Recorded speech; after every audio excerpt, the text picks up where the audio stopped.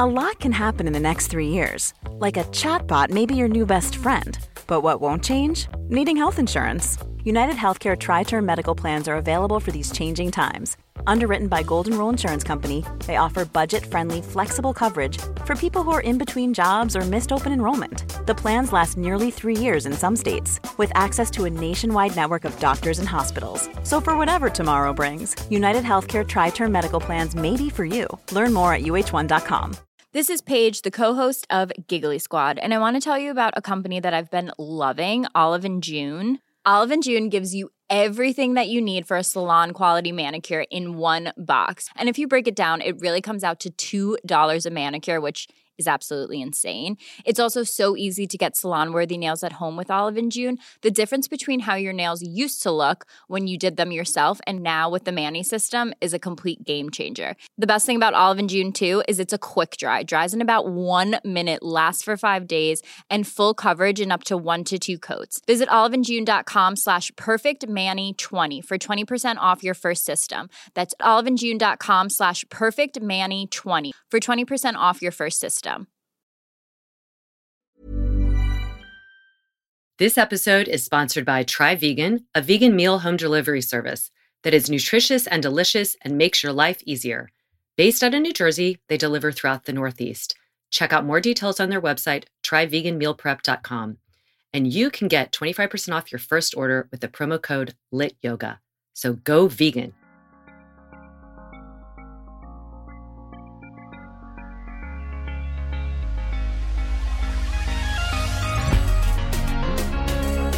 Good movement, and welcome to Redefining Yoga, a lit yoga podcast, which is designed to investigate all aspects of the modern evolution of yoga from my background as a physical therapist and lover of movement. My mission is to help everyone find freedom through smarter and safer movement patterns, so together we can be uplifted, benefiting all beings. Welcome to Monday Motivation. Today is motivation to pay attention to your gut and gut feelings and gut-brain connection. There is a lot of gut-brain science that has been coming out, and it's relatively new research. I became interested in it only because of my wonderful, wonderful integrative doctor. Last year, about a year and a half ago, my daughter was experiencing some bloating and just some low energy. And I didn't know what to think of it, and we got her tested for having mono, and sure enough, she had a marker for mono, but it wasn't an acute stage. But then my integrative doctor said, hey, you need to get her gut tested because the gut is responsible for so many of the feelings, whether it's literally in the digestive process or even in the brain, for feeling clear and not anxious and having energy.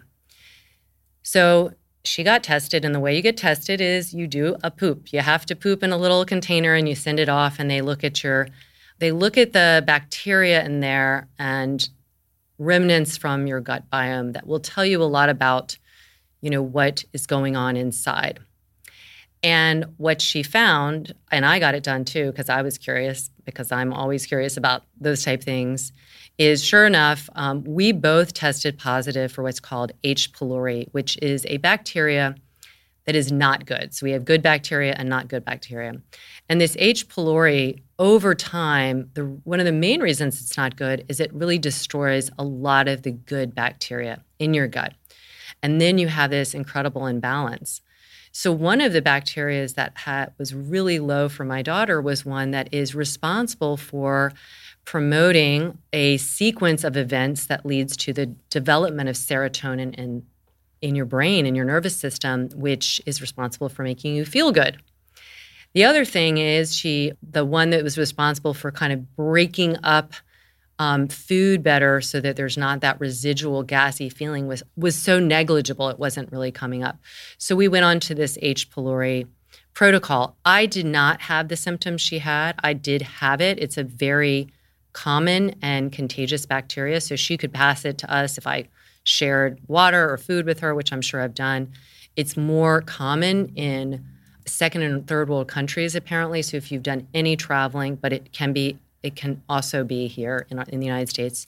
So if you have any of the symptoms where you don't feel like you're digesting stuff, you're feeling stressed, it's important to get your gut checked, the microbiome. There's probably going to be stuff there that will be revealed. So first of all, I've done research on it. I'm going to share some of it with you, but I always want to say, disclaimer, I am not a gut-brain specialist. I'm only sharing the information I've learned from my doctor and from the research that I've done, and it is fascinating. So that feeling that we've all gotten where it's like that gut-wrenching feeling in our pit of our stomach, we know that our gut is so sensitive that it is responsible for or connected to the emotions that we have. Anxiety. When we feel sad, we feel it in our gut. We can't eat. When we feel joy, we feel the butterflies. Like all of that we know to be true. And now the science is really proving that there is this very vital and important gut-brain connection where the brain is reacting to signals from our gut and that it's really a two-way communication. So this should encourage us all to really pay attention to what we're eating because, of course, what we're eating is being digested in the gut and that can have a huge impact on the health of our brain. So what is the gut? The gut includes every organ involved in digesting food and processing it into waste.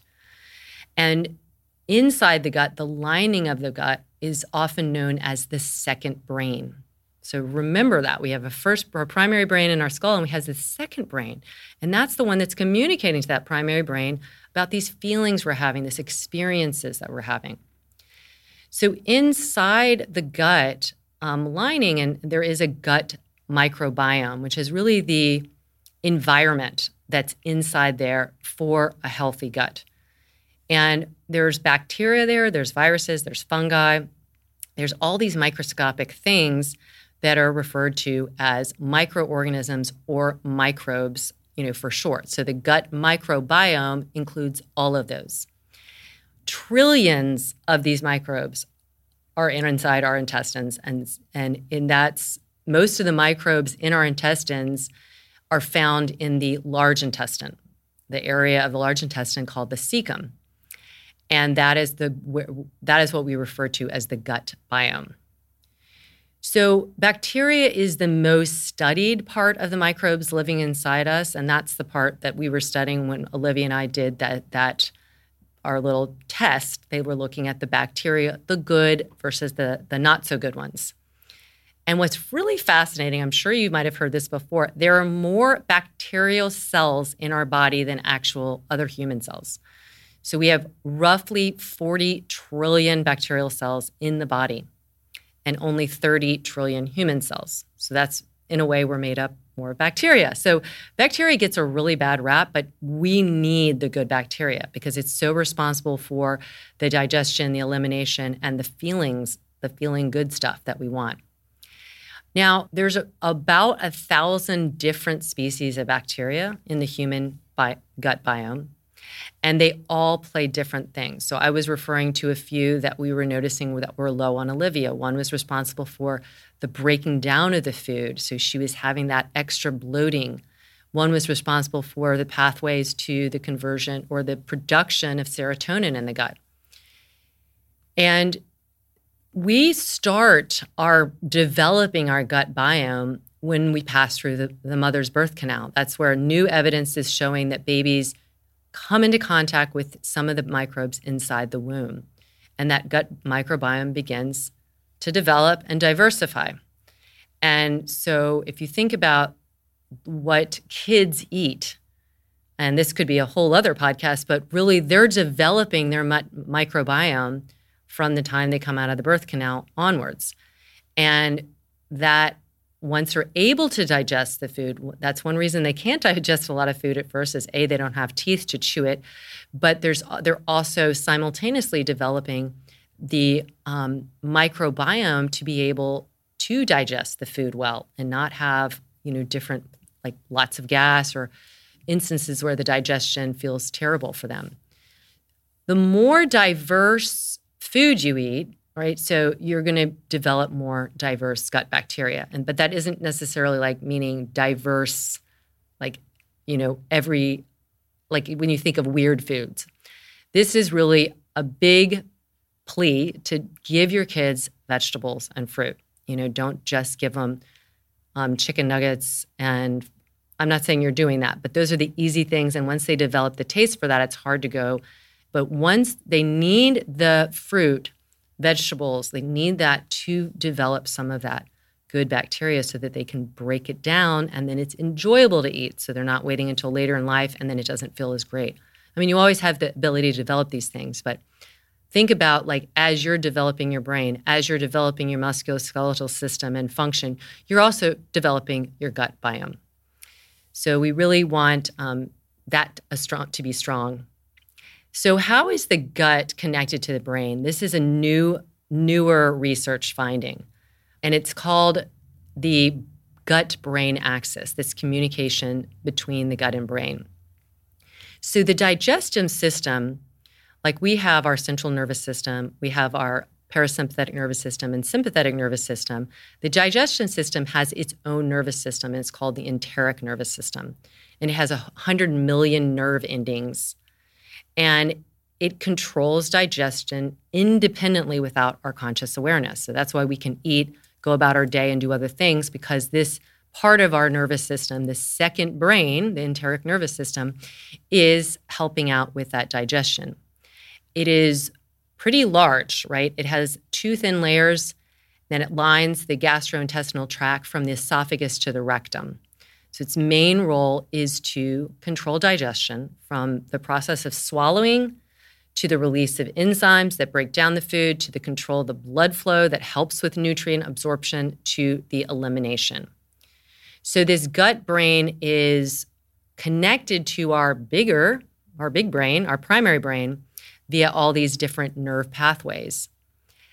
And the two nervous systems, the central nervous system, the somatic nervous system, the central nervous system, and the enteric share many of the same neurotransmitters. And they do that to facilitate a communication between the two. And this is the fact that I did not know about until my doctor had said. They're thinking around 95% of serotonin is found in the gut. And that's huge because serotonin, again, is part of one of those neurotransmitters that makes you feel good, happy. It's known as like the happy hormone. So it is primarily developed in the gut. Now, physically, we also have the vagus nerve, which controls the gut. And it also runs from the brain to the gut and passes a variety of, the organs, the heart, the lungs. So it is a direct connection to the brain, the vagus nerve from gut to brain. The chemical message that I'm mentioning earlier pass between the gut and the brain. And this is like what I found out with Olivia, can be affected by the bacteria, viruses, and fungi that live in the gut. They can be beneficial and harmless, but they can also be harmful. So that balance of the gut biome influences the development and the messaging of these neurotransmitters. So we need to know, what do we do with that? How do we make the brain-gut connection better? So these two brains are talking to each other, kind of like as in therapy, right? That they're actually helping us feel better, not only in our digestion, but feel better in our mental health, feel better in our emotional health. It is imperative that we really understand this because they have done research now and shown that people who have disruptions in this communication are more likely to have irritable bowel syndrome, Crohn's disease, decreased vagal tone, so their vagal nerve isn't working as well. And this is really highly connected to stress and anxiety, being triggered for stress and anxiety when randomly, right? Because that communication, this bidirectional nervous path communication is not finely tuned or is kind of messed up because of some of the imbalance in the microbiome. And The evidence that the research has shown there's a strong relationship between having mental health problems and having gastrointestinal symptoms like indigestion, acid reflux, bloating, constipation, diarrhea, heartburn. Having anxiety and depression can change the gut biome because of what happens in the body when it has a stress response. And then conversely, because it is a two-way street, the gut biome could have an impact on anxiety and depression. Research in animals has shown that changes in the gut microbiome and inflammation in the gut can affect the brain and cause symptoms that look like Parkinson's disease, autism, anxiety, and depression. So this is fascinating. More research needs to be done. I mean, and what's interesting is a lot of the Western medicine is not addressing this. What do we do? You have a stomach ache, let's give you some medicine for that, antacid. And it's like not going deeper into it. That's why I'm eternally grateful for my integrative doctor. And I can't speak highly enough about getting somebody who's looking at the whole body. I've had specialists on the Friday podcast who talk about the importance of looking at the global system, not just, you have something wrong in your stomach with digestion, here's something to help with that. It's like, well, why is that there? Let's find out why. Let's do some research into that. Let's look at the gut biome and see if it's healthy.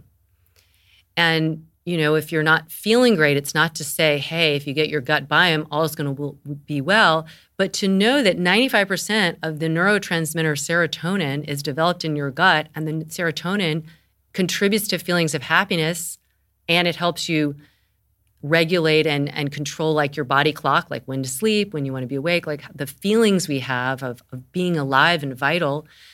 It would behoove us to really look further, to look at everything. Like that's what I always encourage is don't just look in a linear way, look at the entire ecosystem that can be affected.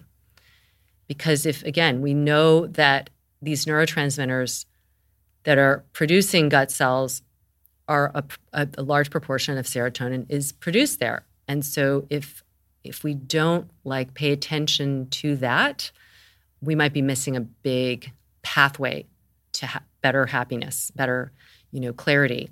All right. So another thing, I think I'm getting off my pulpit, but I was so impacted by this. And again, it's not that hard, and I'm not going to give you the prescription for what to do with it. There's a lot of information out there on how you can improve your gut health. I think you should see a specialist for that. I can talk about what I have done in particular. I did not have any of the symptoms Olivia had, but I did have H. pylori. So I did the H. pylori protocol. There is no over-the-counter medicine with it. Mastic gum is the main thing, along with oregano and some other things. And, we then tested negative for H. pylori after we did it. So that was all good. But the gut-brain axis is also connected to the immune system. So I was speaking a little bit about that animal research, where if your immune system is switched on for too long, it can lead to inflammation. And this is associated with some brain disorders like depression and like Alzheimer's, possibly even Parkinson's. So these are not, it's like these are correlations, but they're not necessarily the only reason. But it's just really important to know that if your immune system connected to your gut is switched on all the time, it leads you into inflammation. And that inflammation has its own maleffects. There are inflammatory toxins that are made by certain bacteria, and that causes more inflammation. And then that can cause, that's when you can get leaky gut syndrome and things like that, because you have this inflammatory condition in the gut. So people go into, and this is where you want to talk to a doctor about, feeding the good bacteria and making them grow and live well and thrive. So there are prebiotic foods. They tend to be high in fiber, and they work best when they're raw. There are also prebiotic supplements that I've taken. It's basically like taking fiber in water. Think Metamucil, but it contains some of these prebiotics in there. But some of the foods that are known to be prebiotic are these, and they're best when they're raw: asparagus and bananas, garlic, onions, and jicama. And you can steam them lightly, and it's supposed to maintain some of their prebiotic benefits. Also, if you've ever heard the saying, an apple a day keeps the doctor away, well, apples and berries are also known to be good prebiotic choices. So probiotics is a different way. These are the kind of helping with digestion.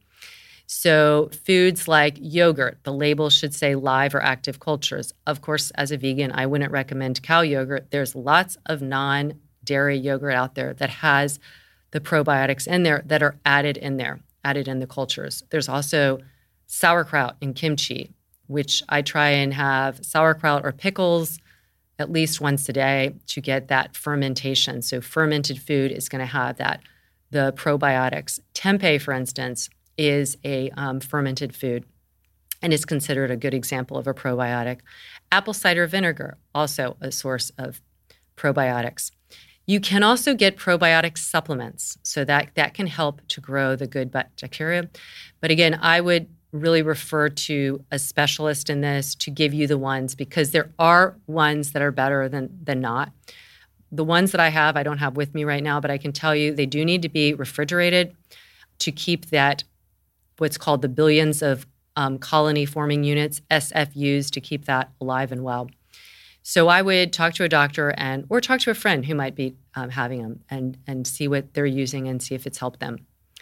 So these probiotics have been shown to increase the productivity of GABA, which is helping to reduce anxiety and depression. It's because the GABA is on the pathway to develop the serotonin. You can also find probiotics in omega-3 fats and in high-fiber foods in general. In general, again, I'm not a nutritionist, but this is from my own background. I am a certified natural food chef, and I have done a lot of research on my own because I want my gut health to be great, is to eat a diverse range of food. And it is said in a lot of the research that I showed that a plant-based diet is so good for that, because you're getting your legumes, your beans, your fruit, lots of fiber. Fiber is so important for growing and promoting the growth of a lot of the healthy bacteria in there. Fermented foods, like I mentioned, limiting any kind of artificial sweeteners, things like that. Aspartame, I can't even remember how to pronounce it, but that was like in Diet Coke and all that stuff. It's in other things too. But it is been shown that it stimulates the growth of unhealthy bacteria. So, there is an impact of like having fake sugar. And eating whole grains, if you do eat whole grains. Of course, a plant-based diet, there's so many good reasons for that. But more than anything, do your research and get inquisitive about how your gut and your brain are connected and how you can make that connection happier. Because we can do it by paying attention to what we eat, how we eat, right? We don't want to rush through things because a lot of our digestion starts by chewing. And we want to set our gut up for like a good capacity to digest or good capability to digest by starting the digestion up in our mouth. And so chew your food. And I hope this inspired you to go get your gut health checked out. There are things online. Like I said, the one I did was, you poop in a little container. It's all very, very clean. I'll tell you, like the first time you hear it, you're like, oh my gosh, but it's super clean. And they just take a little swab of it and then you send it to this lab and they give you the results. You can do all that on your own. Having the results read to you by a doctor is important. So some of those labs that you can do this with, they have their own physicians, and you can have a phone call with them, and they can explain what the results mean. My doctor did that for me, and that was really helpful. And then we could, especially with the H. pylori, do the H. pylori cleanse, and then I could just go about eating my regular diet, which is I try to be as whole foods based as possible, meaning not a lot of processed foods, although I love my popcorn, and just eating lots of good fiber, drinking as much water as possible, which is another thing I need to work on. And I do take, supplements, and I do, when I'm thinking about it, try and take my probiotics that are in the refrigerator, but I forget about them a lot. So I try. I'm working on that. So let me know if you have any questions, comments. I hope this inspired you again. Take care of that gut and take care of your brain by taking care of your gut. As always, I'm pulling for you.